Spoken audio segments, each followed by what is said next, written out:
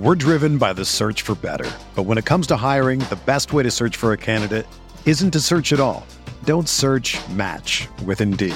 Indeed is your matching and hiring platform with over 350 million global monthly visitors, according to Indeed data, and a matching engine that helps you find quality candidates fast. Ditch the busy work. Use Indeed for scheduling, screening, and messaging so you can connect with candidates faster. Leveraging over 140 million qualifications and preferences every day, Indeed's matching engine is constantly learning from your preferences, so the more you use Indeed, the better it gets. Join more than 3.5 million businesses worldwide that use Indeed to hire great talent fast. And listeners of this show will get a $75 sponsored job credit to get your jobs more visibility at Indeed.com/Blue Wire. Just go to Indeed.com/Blue Wire right now and support our show by saying that you heard about Indeed on this podcast. That's Indeed.com/Blue Wire. Terms and conditions apply. Need to hire? You need Indeed. This podcast episode is brought to you by Coors Light. These days, everything is go, go, go. It's nonstop hustle all the time. Work, friends, family, expect you to be on 24/7. Well, sometimes you just need to reach for a Coors Light because it's made to chill.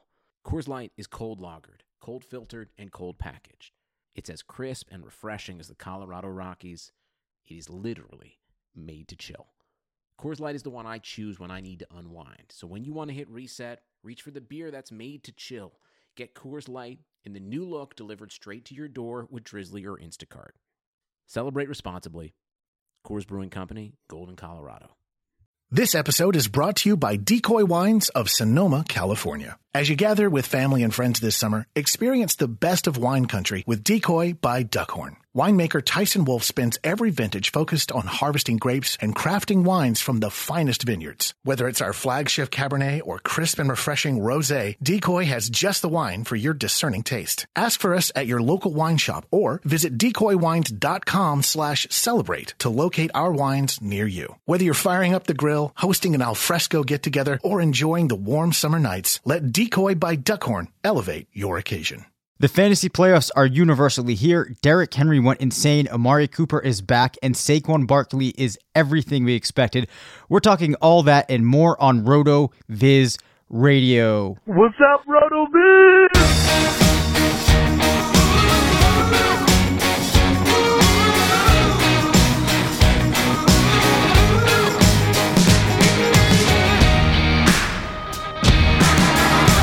I'm Dave Cabin, Senior Fantasy Analyst at RotoViz. This is RotoViz Radio, brought to you by MyBookie. I'm joined by Matthew Friedman, Editor-in-Chief of Fantasy Labs, part of the Action Network. What's going on tonight, Matt? Not much. Just, Monday Night Football is going on, and, I don't know. I've had dinner. Life is good. Well, I'm going to be honest with you. I was not sure, especially last night, that this show was going to get off the ground today, because this has been a good season for me fantasy-wise. A lot of good teams, but the team that I was the most invested into last night, I've never had a team that was this good collapse like this team did. Just an absolutely pathetic showing, and to make matters worse, at one point it looked like I was still going to be able to eke it out and finally get the better side of variance in this league. I go to get my daughter ready for bed. I get her down, head back to my phone, and magically Amari Cooper suddenly has 50 points. Yeah, well, it happens. I mean, and then on the plus side, at least Antonio Brown didn't have a big week. Well, yeah, which was one of the major problems for this team that I had. And I'm left with such a bad taste in my mouth that honestly, I really, for about 20 minutes last night, just thought about that was going to be it for me for the season. No more tools, no more podcasts, no more articles. That was going to be it. I was left with that bad of a taste in my mouth. I mean, there's always the next article to write, always another podcast to do. I guess so. It'd be fine. There's always next season too, So I know. That's already even though I still have teams going, my spirit is crushed. And then to make matters worse, right? So we had to go to the store. I said, we will go after the Patriots game. When we leave, I am not joking you, there are 7 seconds left. The Patriots are up. And then I get home, too, to discover that we somehow managed to lose. And I was just so confused. Yeah, well, I mean, you left when you shouldn't have. That loss is on you. I'm sorry about that. Yeah. So anyways, I'm still here, a broken man. But wow, Derrick Henry last Thursday night really, really went off. So we've seen flashes of brilliance from this guy at various points in his career. Will he ever completely put it together? Oh, man. I don't know. I kind of doubt it. I think part of it is because of the team that he's on. I think if he were, I don't know, I think if he were on the Cowboys, he would be not doing what he did on Thursday night every night, but he would be a very good, top 5, maybe top 8 back in the league. Yeah, I mean, I don't know if we're ever going to see that, in part because they have Deion Lewis and they're going to continue to use him some. But yeah, I mean, he's got amazing talent. The interesting thing I think, too, about Henry is if you contrast his talent with Leonard Fournette, you should be able to say at the very least they are similar athletically, they're similar skill-wise. And we saw when you place Fournette in an offense that works around him, and, what's looking like now wasn't that great of an offense. You saw the success that he could have, so it definitely seems like, to a large extent, Henry's a prisoner of circumstance. Maybe he's not quite as skilled as his biophysical profile would lead you to believe, but it is surprising that they haven't made it more of a priority to get him heavily involved. Because you look, too, when DeMarco Murray was there, they really had him going second fiddle. It just, it doesn't seem like they really want to give him the keys to the offense for lack of a way to escape that cliche. All right. Amari Cooper, though, has finally found himself in a correct situation. Yesterday, 217 yards on 13 targets, 3 touchdowns, had a 75-yard reception mixed in there. I'm not sure if it was a touchdown, actually. Nearly 50 fantasy points. Amari Cooper is a very good receiver, huh? And we just hadn't gotten to see that until the trade was made. Yeah, I mean, we saw it the first 2 years. He was one of only, 8 to 10 receivers to have 1,000 yards receiving in his first 2 seasons, as someone who entered the league at 21 years of age. So, I mean, you saw in the first 2 years that he had a lot of upside. Last year, he was just in a really subpar situation with, a bad system, a team that was underperforming with a quarterback who was not healthy. And then this year, it was just, he was being Grudened, and there was nothing he could really do about it. But you saw in the first 2 seasons that he had a lot of talent. I'm surprised that he has been integrated into the offense in Dallas this well, this quickly. That is really surprising. I wouldn't have expected that. I would have expected that maybe at some point he would have been like a wide receiver 2 just based on volume or something like that. But he's been highly efficient, and it's not as if he's been force-fed the ball. He has only 8.8 targets per game with the Cowboys, which is respectable, but that's not high end.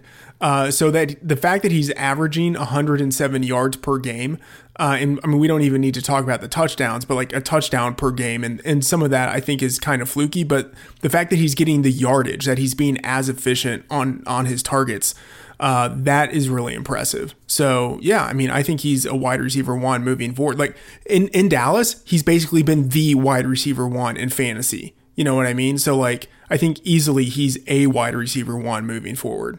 Absolutely. And it's been easy to lose sight of the fact that when you look at his size, speed profile, what he's done in the past, especially at such a young age, I mean, this is really a prototypical NFL wide receiver 1. And I think now with the situation that he's in for fantasy purposes, if we look out to next season, I think it's hard to say that he doesn't project as a wide receiver 1. Again, if we were drafting today, do you take Cooper at this point over Antonio Brown? I mean, yeah. I mean, yeah, I do. So here's the question. Is it if we were to do an end of season league, and I'm thinking for fantasy, do I take Amari Cooper over Antonio Brown? Is that the question? Yeah, that is. Yep. I mean, I wouldn't, but I legitimately believe that in terms of ability, Amari Cooper is better at this point than Antonio Brown. Okay. I think Brown yeah. is the better fantasy receiver because he's going to get more volume. And specifically, I think he's going to be continue to be used more heavily near the end zone. So I just trust his volume a little bit more. But I think Amari Cooper is actually a better player. Okay. That's the type of thing I think we'll talk about more down the line in the offseason. I will say that I think we're at the point where there's really only so much we can offer to teams that are in the playoffs at this point. So we're kind of starting to look a little bit forward. If you're somebody that's not in the playoffs, you're probably all ready to move on to next season. And I think a player that is now in the conversation for being the number one overall pick next season is Saquon Barkley. It really has become a situation where I think I can confidently say, as wild as my expectations were for this guy, he's exceeded them at this point. Yeah, I mean, I think that's fair because, like, if he hasn't exceeded your expectations, you would have had to have, like, all-time great expectations for him. And he, whatever those expectations would have been, he still would have exceeded them. He's, like, we knew entering this year that he was a great receiver. But on top of that, he's been a very good runner. And there were people who, it's very, I think, like David Johnson-esque, like reminiscent of his situation. There were people who were like, oh, although he is big and he's athletic, he doesn't run like a big back. Like, he's not very good at running between the tackles. He likes to bounce it outside, blah, blah, blah. Like, people assume that just because, I don't know, a guy isn't like maybe like prototypical in the way that, like, I don't know, like Derrick Henry is or something like that he can't be a good NFL back. And I think like that gets disproven repeatedly, like every other year with guys like this. Saquon is amazing. I think he leads the league this year in like 50-yard touchdowns. He's a big play guy. He doesn't always, he maybe doesn't always like take the kind of like quote unquote like free short yards. So maybe he ends up with more like 1 or 2 yard rushes relative to the number of 2 and 3 yard rushes that he should have. But I think he compensates for that, with the longer touchdowns and then also with his ability as a receiver. So I think it's fine. He's having an all-time great season. I wouldn't argue right now with anyone locking him in as the number one overall pick. For sure. And even back in college, actually, if you look at those long plays, he was prolific in those measurements as well. And we didn't focus on that a whole lot just because he was this prospect that transcended pretty much, everything we were looking at. So you didn't even group him into that conversation. We've now seen that huge big play ability translate to the NFL. He's been very efficient too this season as a rusher, 5.4 yards a carry, 1,124 yards on just 209 attempts at this point, 9 touchdowns, already at 96 targets, 78 receptions, 629 receiving yards and 4 touchdowns, which if you looked at him purely as a receiver and compare him against a lot of big name wide receivers, he's almost matching their production purely as a receiver. So, yeah, I mean, I think it's going to be interesting to see just how high drafters go with him next year if they're worried about a potential fall off. But I think that it's really only going to be up from here for Barkley, in my opinion. Yeah, I think he'll be the number one pick in a lot of leagues. Maybe not all of them, but in a lot of them.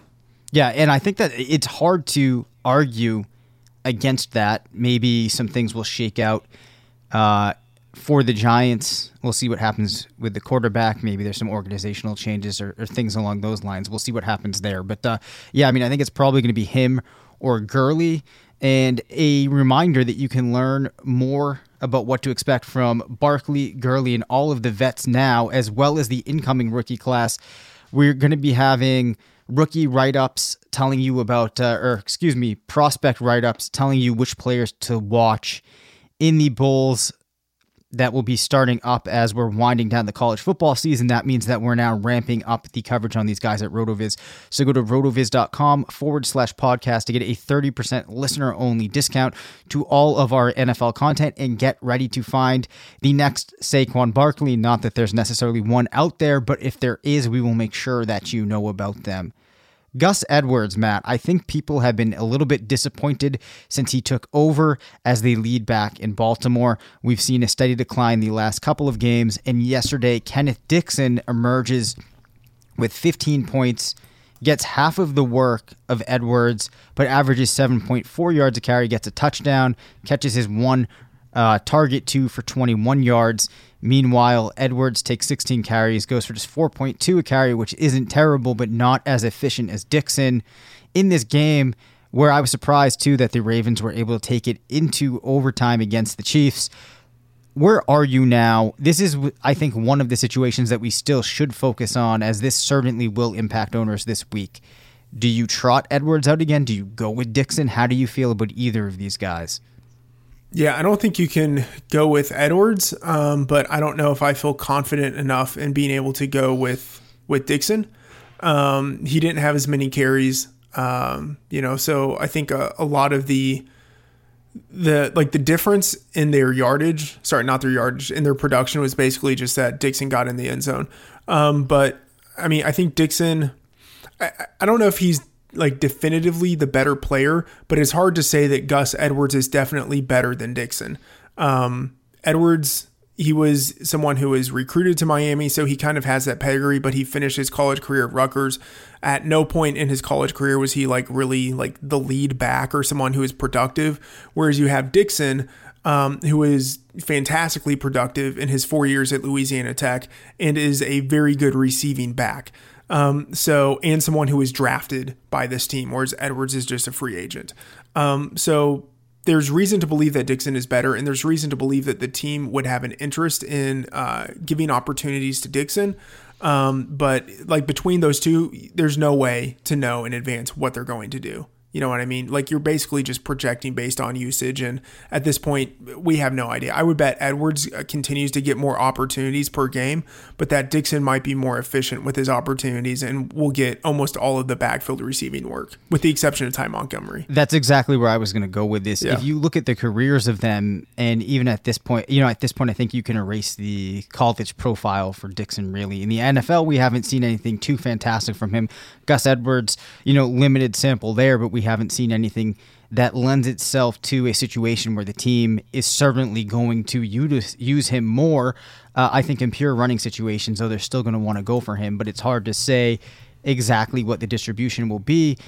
Dixon's going to get more involved in the passing game, and I think that he will be more efficient. For those reasons, if I'm an Edwards owner, I'm probably trying to sit him. And I don't think that I'm going to feel good, like you said, about going out, picking up Dixon, just tossing him in right away. Push comes to shove. If you have to start one of them, I would go with Edwards, probably even in PPR, because I think he has still a better chance of scoring a touchdown, but like I wouldn't feel good about it. Right. Like I think Edwards is going to score 5 or 6 points. You can kind of count on that. Dixon very easily could score 0. Yeah. The Chiefs' backfield, too, is probably worth bringing up. Damian Williams and Spencer Ware, Matt, are they both legit? This weekend, 8 attempts for Damian Williams. Really no yard, just 14 yards, but does get into the end zone. 5 targets, 4 recs, 16 yards, and a touchdown. So 19 points. Of course, he got into the end zone twice, which I don't think you're going to see that every week. Now, Ware gets almost double the carries with 15, rushes for 75 yards, caught 5 of 5 targets for 54 yards, no touchdown, still gets to 18 points. Are we using both of these players next week, or are we going to fade Williams, assuming that he just kind of hit the high end of variance in week 14? Yeah, I would imagine that Damian Williams, although I really like him, I would imagine that my like of him is based on what he did in college years ago in his athletic profile. But that's probably not very relevant now that he's 26, 27. Anyway, Spencer Ware, if you have him, I think you start him. I think he's locked into his role. Even though he didn't get a touchdown, he still went, 120, 130 scrimmage yards. Yep. He was getting significant usage. And I think he always has a chance of scoring a touchdown. Damian Williams, he was able to get opportunities, but he was highly inefficient with them. He was just lucky to get into the end zone twice, So, I think Spencer Ware, you have him, you play him. Damian Williams, I mean, I don't imagine that there was anyone who actually had him in their starting lineup last week. Like, if you did, I don't know how you're in the playoffs, but congratulations if that was the situation. Right. Williams becomes an option I think that you only turn to if you are now in a situation where a couple of your guys that you were using got injured, or there's something really murky there. Then you go out and get him. You don't go out at this point, add him and plop him in there, just because two things. You really don't know what you can expect, and he really hit the high end of variance last week. You take away those 2 touchdowns, which very easily could have been Spencer Ware or another player in that offense, then all of a sudden you're not even considering him this week. Our boy Josh Allen is setting records, Matt. The rushing production has been ridiculous. And I just love bringing up Allen because this shows how heading into the season, you would have thought that we hate this guy. But really, it was just the manner in which the Bills decided to go after him, the draft pick that they used on him. But I'm actually really rooting for this guy now, and I've had fun with this. 101 yards, averaging 11.2 yards on the ground, and a touchdown again this weekend. 0 passing touchdowns, but with this rushing production, 18.34 fantasy points, and this guy is still now almost at weekly starter level. Yeah, I mean... it's one of those great situations where you can kind of have your cake and eat him too. Like not eat him too, but like it's like he's like going full Tebow, where like that he is a bad quarterback, like just like probably the worst NFL quarterback that we've seen. Like I don't know, since Nathan Peterman, but like it's just like so fun from a fantasy perspective, like to just basically slum it with Josh Allen and know that he has the rushing floor, and especially like the sort of like Cam Newton-esque willingness to go for the touchdown, the rushing touchdown, that like it gives you a built-in floor, so he's horrible passing the ball. Like he has a cannon for an arm, but like he's not accurate. He doesn't have a good receiving core. Has he even in only one game? I'm looking at his stats now. In only one game this entire season has he had a completion rate above 60%. Like he's an absolute train wreck as a quarterback. But for fantasy, he's absolutely wonderful. And he's going against Detroit. I think you basically start him again this week. So our Joe Davola crazy stat of the week here is just going to be analyzing this game log, or specifically week 14. So again, 18.34 fantasy points. Keep in mind, 101 yards on the ground, so that's basically 10 points there and a rushing touchdown. So 16 of his 18.34 fantasy points came through the ground. His passer rating was 44.44 because he threw 36 passes, completed just 18 for 200 yards and the 2 touchdowns, and by the way, averaged just 5.7 yards. With his completions. So, I mean, it's not surprising coming from a player that had a 57% completion percentage in college, but this has just been really fun, and I do think that it's useful because given all of the pessimism surrounding him heading into the season, I still am seeing leagues where he could be scooped up. Yeah, I'm trying to think about the right way of phrasing this. Like, he is so inaccurate that he's not even throwing the number of interceptions that he should be throwing based on his inaccuracy, like based on his completion percentage. Like you would expect that he should have, I don't know. I mean, like maybe like 13 or 14 interceptions at this point in the year, but he has like only 9. Like it's because he's like, sometimes when he misses, he just misses by so much that no one has a chance to catch the ball. Yeah. It's really weird when you think about this too. So you have a prospect who plays a position where the single most important thing that you do is move the ball from your hand to other players on your team. That is like the key defining skill. If you can't do that, you don't have anything. Yet, teams felt like this wasn't that big of an issue. Right? That's like if I show up for an accounting job and I can't add and I can't subtract. Is basically what this is. But they were like, you know what? Right. We can teach him at this point. It's really interesting. Yeah. So, Next Gen Stats, you've probably seen this. They have so they've mapped all of this data, and based on kind of where he's throwing the ball, he should be completing about 60.5% of his passes. In reality, he's completing 52.4% of his passes. And that spread of about like 8 percentage points, that is like out of quarterbacks who have like started a significant number of games. Like that is by far the worst in the league. Right. You know, like with the exception of like Josh McCown, but he hasn't started in many games. But it's just, he's really bad. Like he's a really bad quarterback. Everyone knew this except for people who maybe don't look at numbers, who are like basically just looking at highlights. But like everyone knew he had major accuracy problems. Maybe that can actually be fixed. But like we haven't seen any signs that is going to happen. Yeah, and just another way of saying this too is if the Bills want to complete like 25 passes a game, they have to throw like 50 times.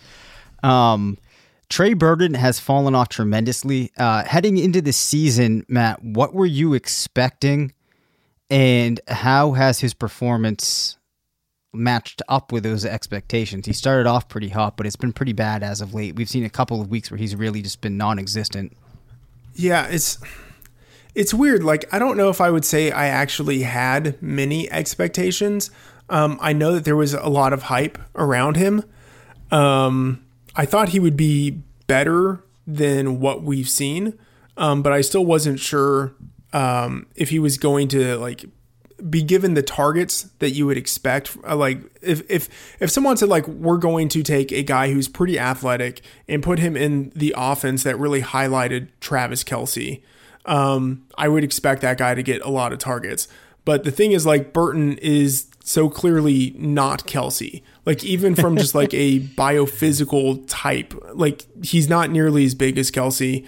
And he didn't have like the history of production that Kelce had. So basically you were just hoping that a guy who was athletic would be able to do well in a system that previously with like an all-world tight end had featured that tight end. So like, I don't know, like he's done, I don't know, maybe roughly what I thought he would do. Like I don't have him on any of my teams. There was always someone in whatever league I was in who liked him much more than I did. So I don't know, that might be like a cop out, but like, I don't know. Like I'm yet to like roster him in DFS, and I don't have him on any of my teams. So like that, I think that kind of says like what I think about him. Like he's roughly done what I thought he would. But I would say like I would have expected more volume. Based on the volume he has gotten, I think he's been fortunate to score as many touchdowns as he has. And like, that's been the one saving grace with him. A couple of things. One being the cat, while you were talking, unplugged my microphone. So it's possible now I had to start recording this with a different program when I plugged things back in. So I might sound completely different. Now, to the points about Burton here, I was kind of expecting, I think, more or less a similar outcome when things were said and done at the end of the season. Maybe with his point totals and kind of, you know, like having some up games, some weeks where he completely disappeared. I just wasn't expecting it to be in this stark of a contrast of splits. Yeah. I will say, though, overall, I think the Bears' offense has been better than I was expecting, and that was one of the main reasons that I was down on him. I was thinking that they weren't really going to do a whole lot, period. But I do think I was wrong in that regard. With Burton, I may have been more on, but still, with the way that tight end scoring has gone this season, I think he's probably been more useful to have than some other options. A couple of those we will talk about later. Sure, watching football is fun, but it's more entertaining when you have some action on the games. You've heard us talking about this for weeks, and some of you are still on the sidelines. Whether you're an expert or a rookie, you should be betting at MyBookie. If you're the kind of guy that likes to bet a little and win a lot, like playing the numbers on roulette, you can create a big parlay. Pick 3 teams to win. If you hit all 3, you could turn $100 into $600. There's a whole lot to bet on right now. You got college basketball. You got college football bowl games, playoffs coming up, NBA, NHL, of course. There's esports, you name it.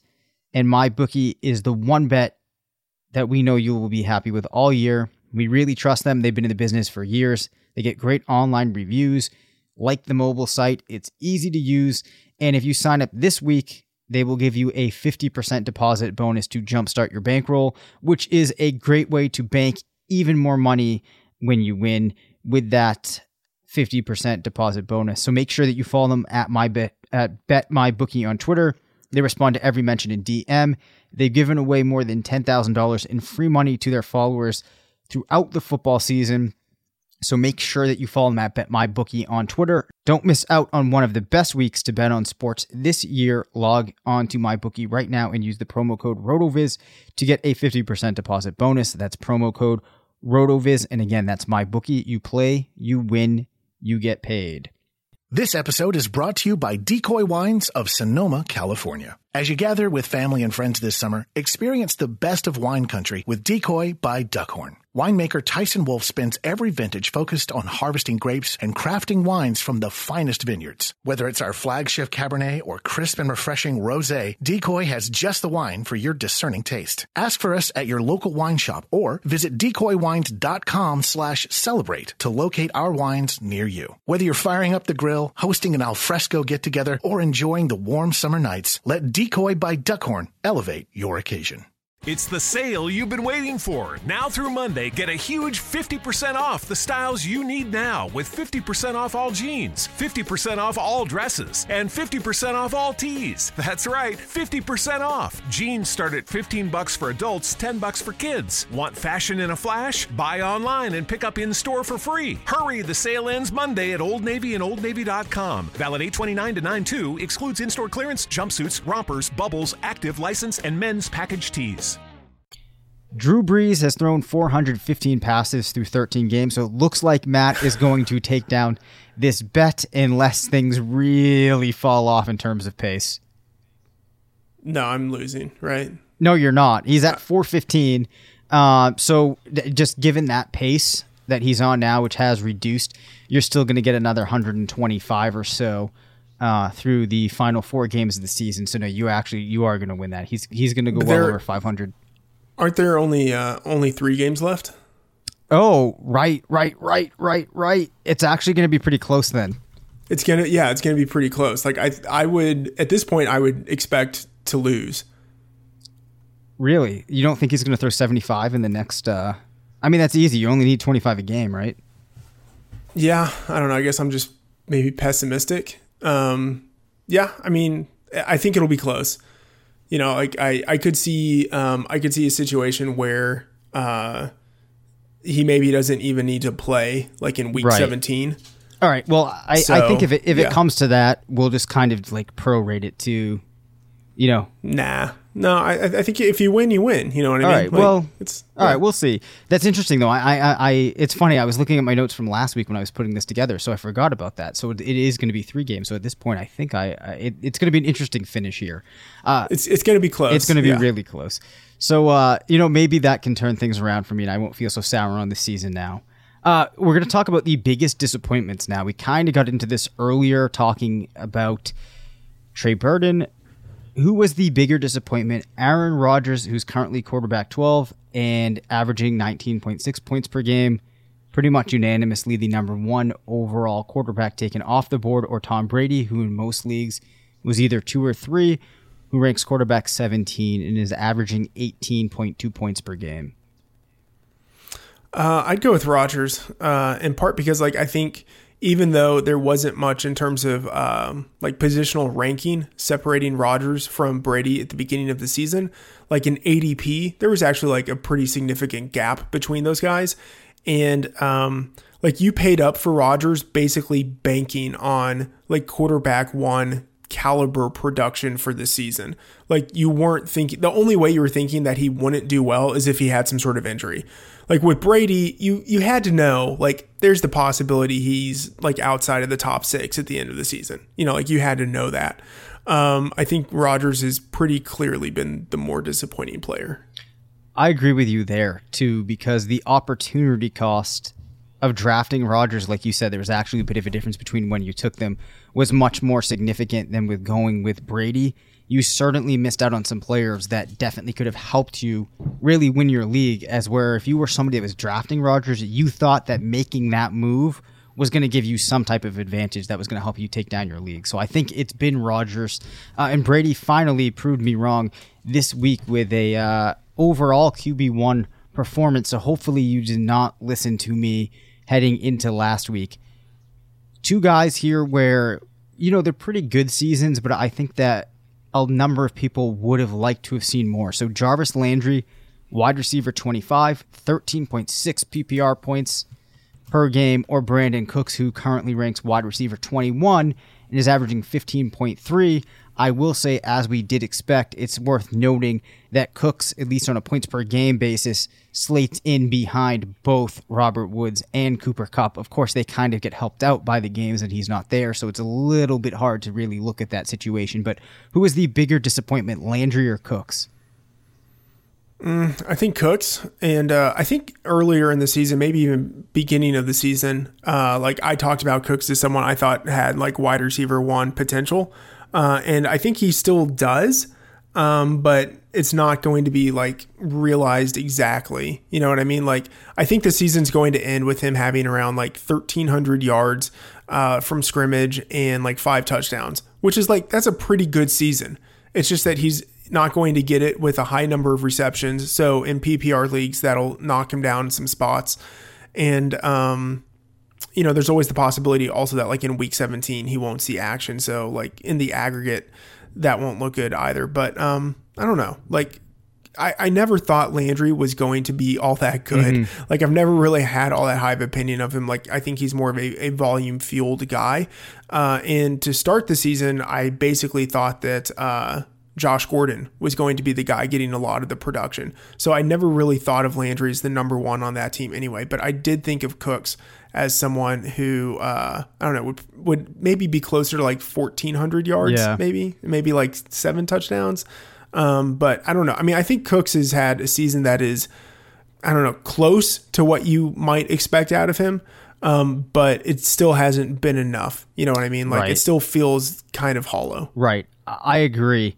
On that term of using hollow there with Cooks. But for me, I think Landry has been the bigger disappointment because Cooks, we knew that there were 2 other solid receivers there, and I think I may have misspoke, but obviously what I was saying was it's hard to tease out the points per game differences because Kupp being out obviously elevates Cooks and Woods a little bit, but nonetheless, it's still telling that Kupp was able to be ahead of both of them, I believe.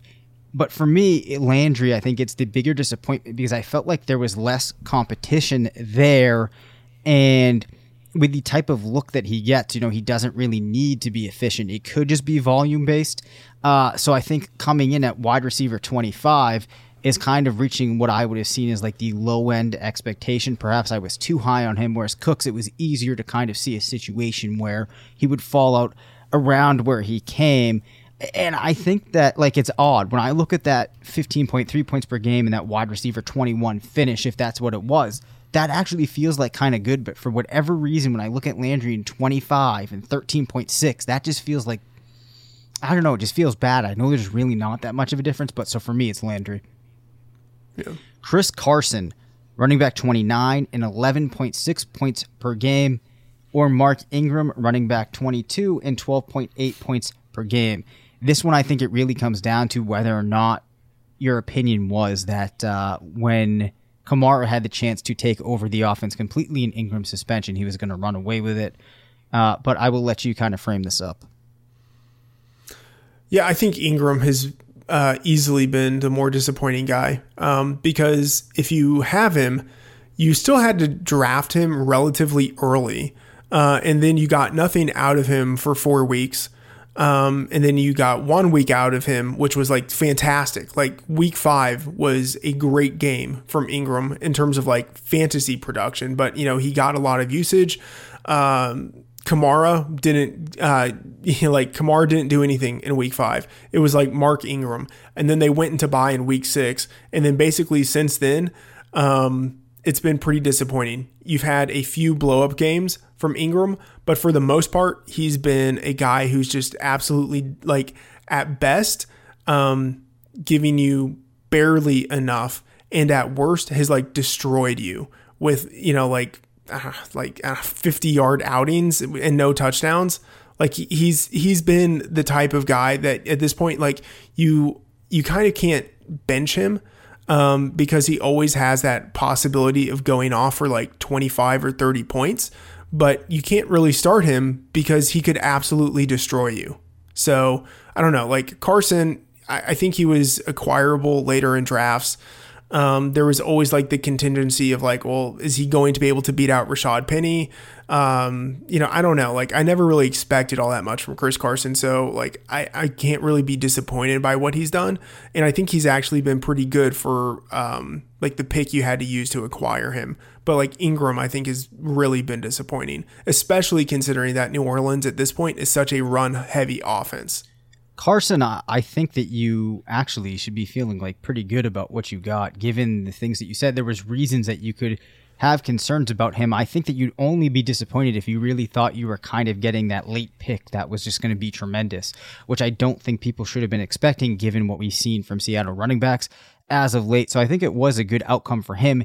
Ingram, it definitely has been disappointing, and it made even worse, like you said, by that week 5 performance where he just went off. Gronk finally has a real nice game yesterday. He's currently tight end 6 with 12.3 points per game. Contrast that with Jimmy Graham, who's tight end 18 with just 8.7. Obviously, the difference here is people thought that this was going to be Gronk's potentially best year. A lack of weapons around him in New England was the narrative going into the season. Remember, they did not have Gordon. Edelman was suspended to start the season. Not only was he the tight end 1 pick, but a lot of people were drafting him perhaps even earlier than they were the year before. Who is the bigger disappointment? For me, it's really easily Gronk, and it has nothing to do with his inability to play free safety. Oh my God, don't even talk about that. No, I mean, it's so Graham is, we have here the tight end 18 in PPR scoring. Yep. I mean, there's not much of a difference in like per game scoring between like the tight end 18 and like the tight end 10. You know what I mean? Like they're all kind of bunched together. And so even though like, I don't know, you probably like drafted Graham at like, I don't know, tight end 6 or tight end 8 or whatever. Like he's disappointed, but like you always knew that Jimmy Graham really wasn't an elite player at this point. You were just hoping he would be able to get enough of like the touchdowns from Aaron Rodgers to be competitive at the position. Like Gronk, if you got him, like you had to spend a 2nd or a 3rd round pick.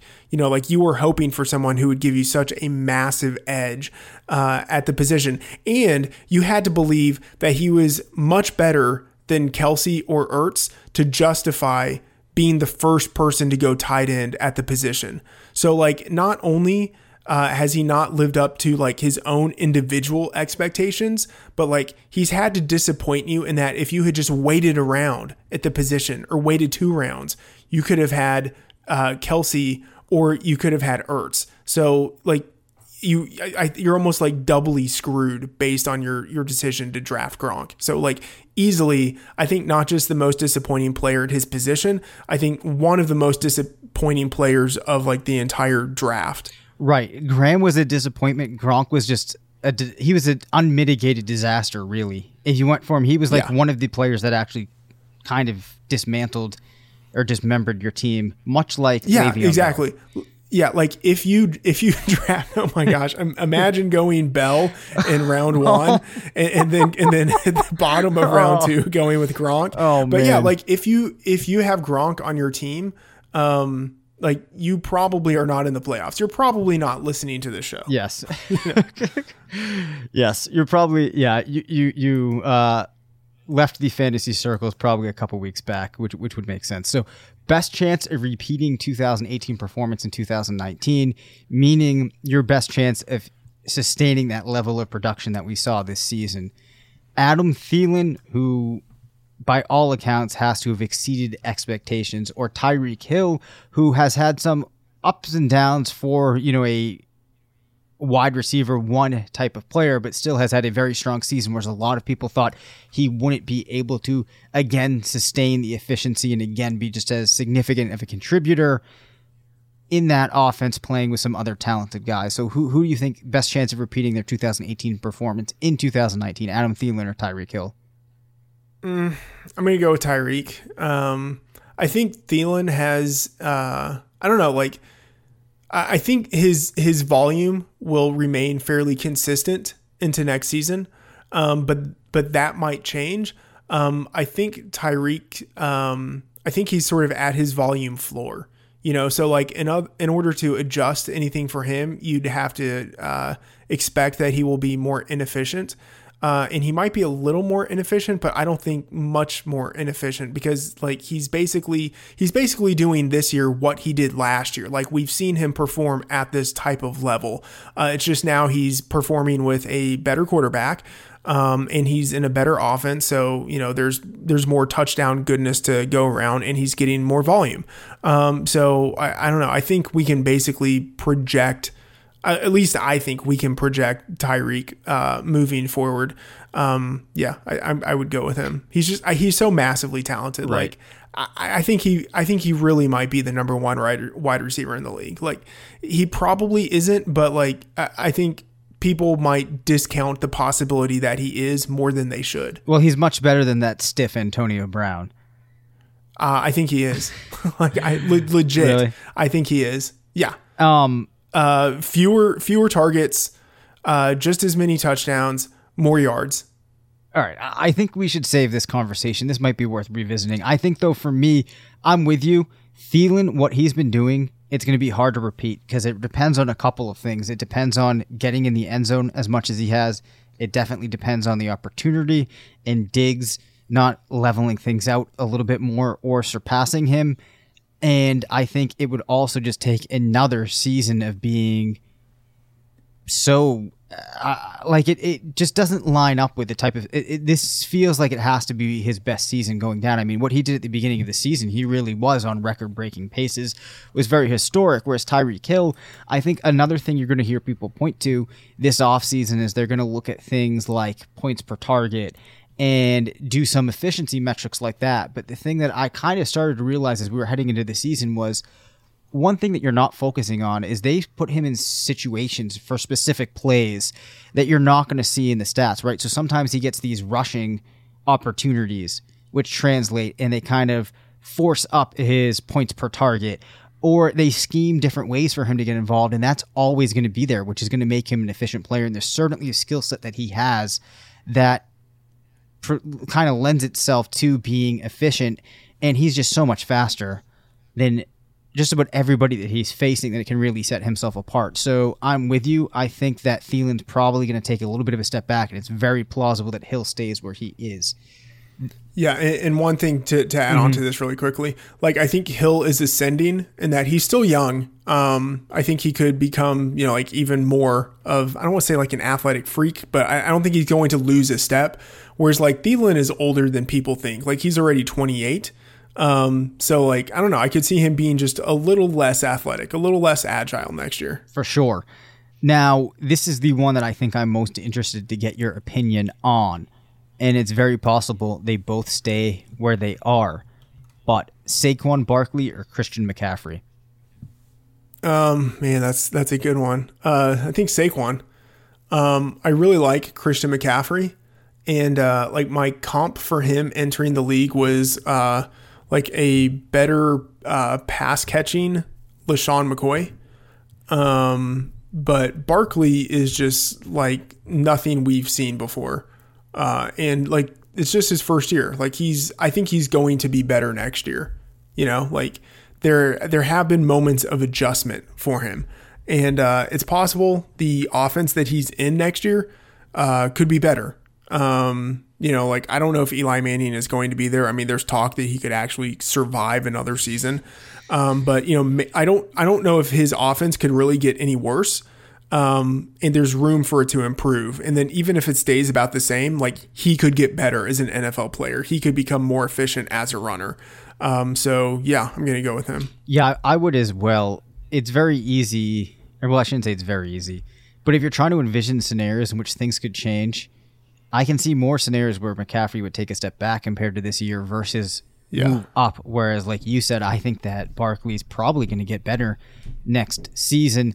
And I think as a pure rusher, it's going to be easier for the Giants to give him more overall rushing attempts and pound him a little bit more than you're going to see the Panthers do with McCaffrey. And then also, if we're kind of splitting hairs, you have McCaffrey in a situation too where you never know if his quarterback's going to take away a couple of those rushing touchdowns, which, for players of this caliber, you have to start looking at minute differences. So I'm with Barkley there. This one's interesting as well. George Kittle or Eric Ebron, 2 overachieving tight ends this season. Yeah, Kittle. I mean, I think pretty easily Kittle. Like, he is, I don't know. I mean, he's Kelsey-esque, I think, in what he's doing. He's not like the complete type of all-around player that Gronk is. He's just like, he doesn't have that size. He's not as good of an inline blocker. But like, he's a dynamic receiving tight end. And like, Ebron is very good at his role, but like, it is almost entirely fueled by touchdowns. Who really knows what's going to happen with Jack Doyle in the future? But I don't know if it's quite as certain that Ebron is going to be like the number 1 tight end on his team moving forward. Like, they might have another tight end who is kind of like more of the all-around receiving tight end, and Ebron could just revert back to his role of like end zone specialist.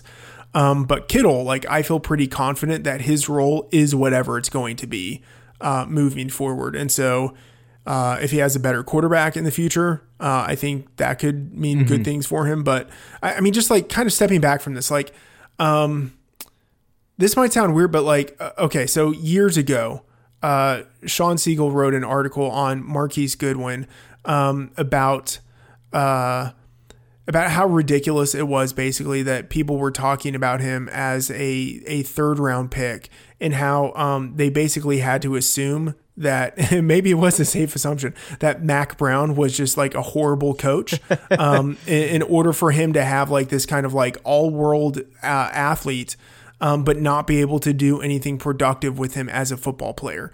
And like, that makes me think of like Iowa. Like, they just vomit like all pro caliber tight ends, but these guys don't do anything in college. It's like, what is going on at the University of Iowa, where they just have like these tight ends who become like great NFL players, but they do nothing in college? Like, I don't understand. Like, I feel like on the one hand, it's like, hey, congratulations, you're really good at producing NFL players. Why do they suck so much in college? Anyway, so just it's a random side tangent, but like Kittle, I think I mean, it's hard to say like that a tight end is going to replicate his 1,000-yard season, because that's hard for a tight end to do. But like, he has just been so dynamic, and it's sort of like it's within keeping both of like where he's come from as like an Iowa tight end, and also like the type of things that we've seen Shanahan tight ends do before. So I think he has a better chance of repeating what he's done, because it's all based on efficiency and yardage and targets, whereas Ebron, it's based almost just on touchdowns. For sure. And I think beyond that too, if you're looking at the 49ers offense, I think you could probably make the argument that Kittle is their best offensive player outside of the quarterback, if you do think that Garoppolo is really that talented. Whereas Ebron, obviously T.Y. Hilton's better. Maybe Marlon Mack is better. Jack Doyle, you could maybe make the argument, is the better overall tight end. And like you said, it really has come down to the touchdowns, where we're seeing Kittle be useful in just so many different facets and across quarterbacks too, which I think is a key piece to that. Yeah, it's been amazing. He's been his best with Nick Mullins, and like, I think some of that is like kind of fluky, but I mean, it's amazing. Like, it's very impressive, and part of that is also probably because Pierre Garçon has been out, so right, like more target share in general for him. But it doesn't matter who's at quarterback. Like, he's producing. Yeah, and we've seen Kittle single-handedly win teams' weeks, which is something you don't often say for tight ends. Yeah. Matt. I mean, he leads all, like, not running backs, but like wide receivers and tight ends in yards after the catch. Like, he's just like, he is such a dynamic guy. Like, I think he really is kind of like the next Travis Kelce. Wow. Well, you heard it first there. I think we'll leave the football talk on that note. I want to ask, when you are reading something that somebody has wrote, what is your, like, I'm going to let you take one of two avenues here. What's your biggest pet peeve that you have reading, maybe something that you're editing, or what's something that if you're, just reading an article somewhere, a sign that points to you, like if you see somebody do this one type of thing, you're just like, nope, this person's not a good writer. That's a good question. So, I don't know. I need to think about that a little bit. I think the biggest thing is like, has the person viewed things from like multiple angles? So like, I'm just getting like all of this. It's hilarious. Like on Twitter, like Antonio Brown has a good week, people come at me. He has a bad week, people come at me. Like what they say is like, oh, do you watch film? Like, do you do this? Do you do that? And it's like, yeah, like I've thought about this issue from like a variety of perspectives. And if you looked at the article and you read it, like you would see some of those things. I think like one of the biggest things that bothers me in writing is if like there's only one perspective and like it's clear that they had only sort of like one idea that they, like one idea, like one observation, and then they sort of like bootstrapped that onto something else, instead of like using that original observation and idea as like the kind of guiding thesis for conducting a more thorough study, right? So like if something, I guess basically like if something is half-assed, then that kind of annoys me. Like, but in terms of like writing, I maybe cared about stuff more than I used to, but now I just basically like, I kind of don't care. I care more about ideas. Like, do you have a good idea? Oh, and actually, okay, this is maybe even, I mean, it's tied in with what I just said, but like, do you have an idea that is, actionable and maybe a little bit contrarian? Like, do you have an idea that is different than what everyone else out there is saying?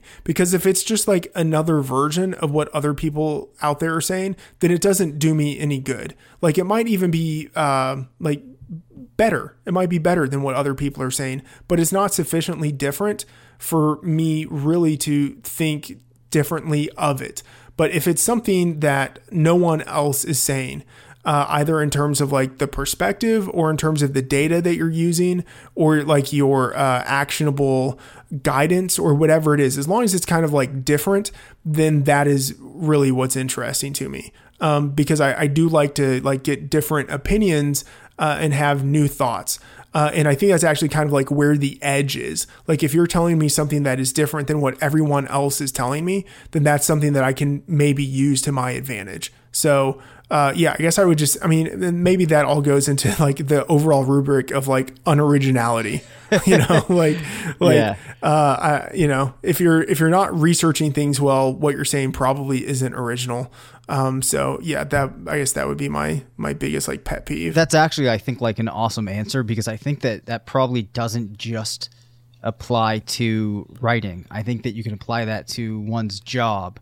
Like if you wanted to distinguish yourself from other people, you know, maybe they're at the same level of you in your organization, it's maybe thinking about things differently and then presenting something that your bosses or the company hasn't seen before. And I think that some of the stuff too, that like when you start writing for RotoViz or start reading, that's kind of a thing that gets preached. So I think that that's like a good universal answer just beyond purely writing. So I'm glad that I asked you that, because I'm going to try to internalize that and keep thinking about that as I write. Yeah, I'm glad I stumbled my way into that answer. Yeah, you have an uncanny ability for that, Matthew. Yeah, thank you. And that's a reminder to submit your questions for the Life Advice with Matthew Friedman episode that we will be airing at some point. But that's going to do it for today's episode. Once again, I'm Dave Cabin. You can follow me on Twitter at DaveCabinFF. My co-host was Matthew Friedman, who you can follow at MattFTheOracle. This has been RotoViz Radio. Please subscribe to the podcast. Leave us a review. And be sure to tune in next week. And remember, it's not a fantasy if you believe it. Thank you for listening to RotoViz Radio. Please rate, review, and contact us via email at rotovizradio@gmail.com. Follow us on Twitter at RotoViz Radio and support the pod by subscribing to RotoViz at a 30% discount through the listener homepage at rotoviz.com/podcast.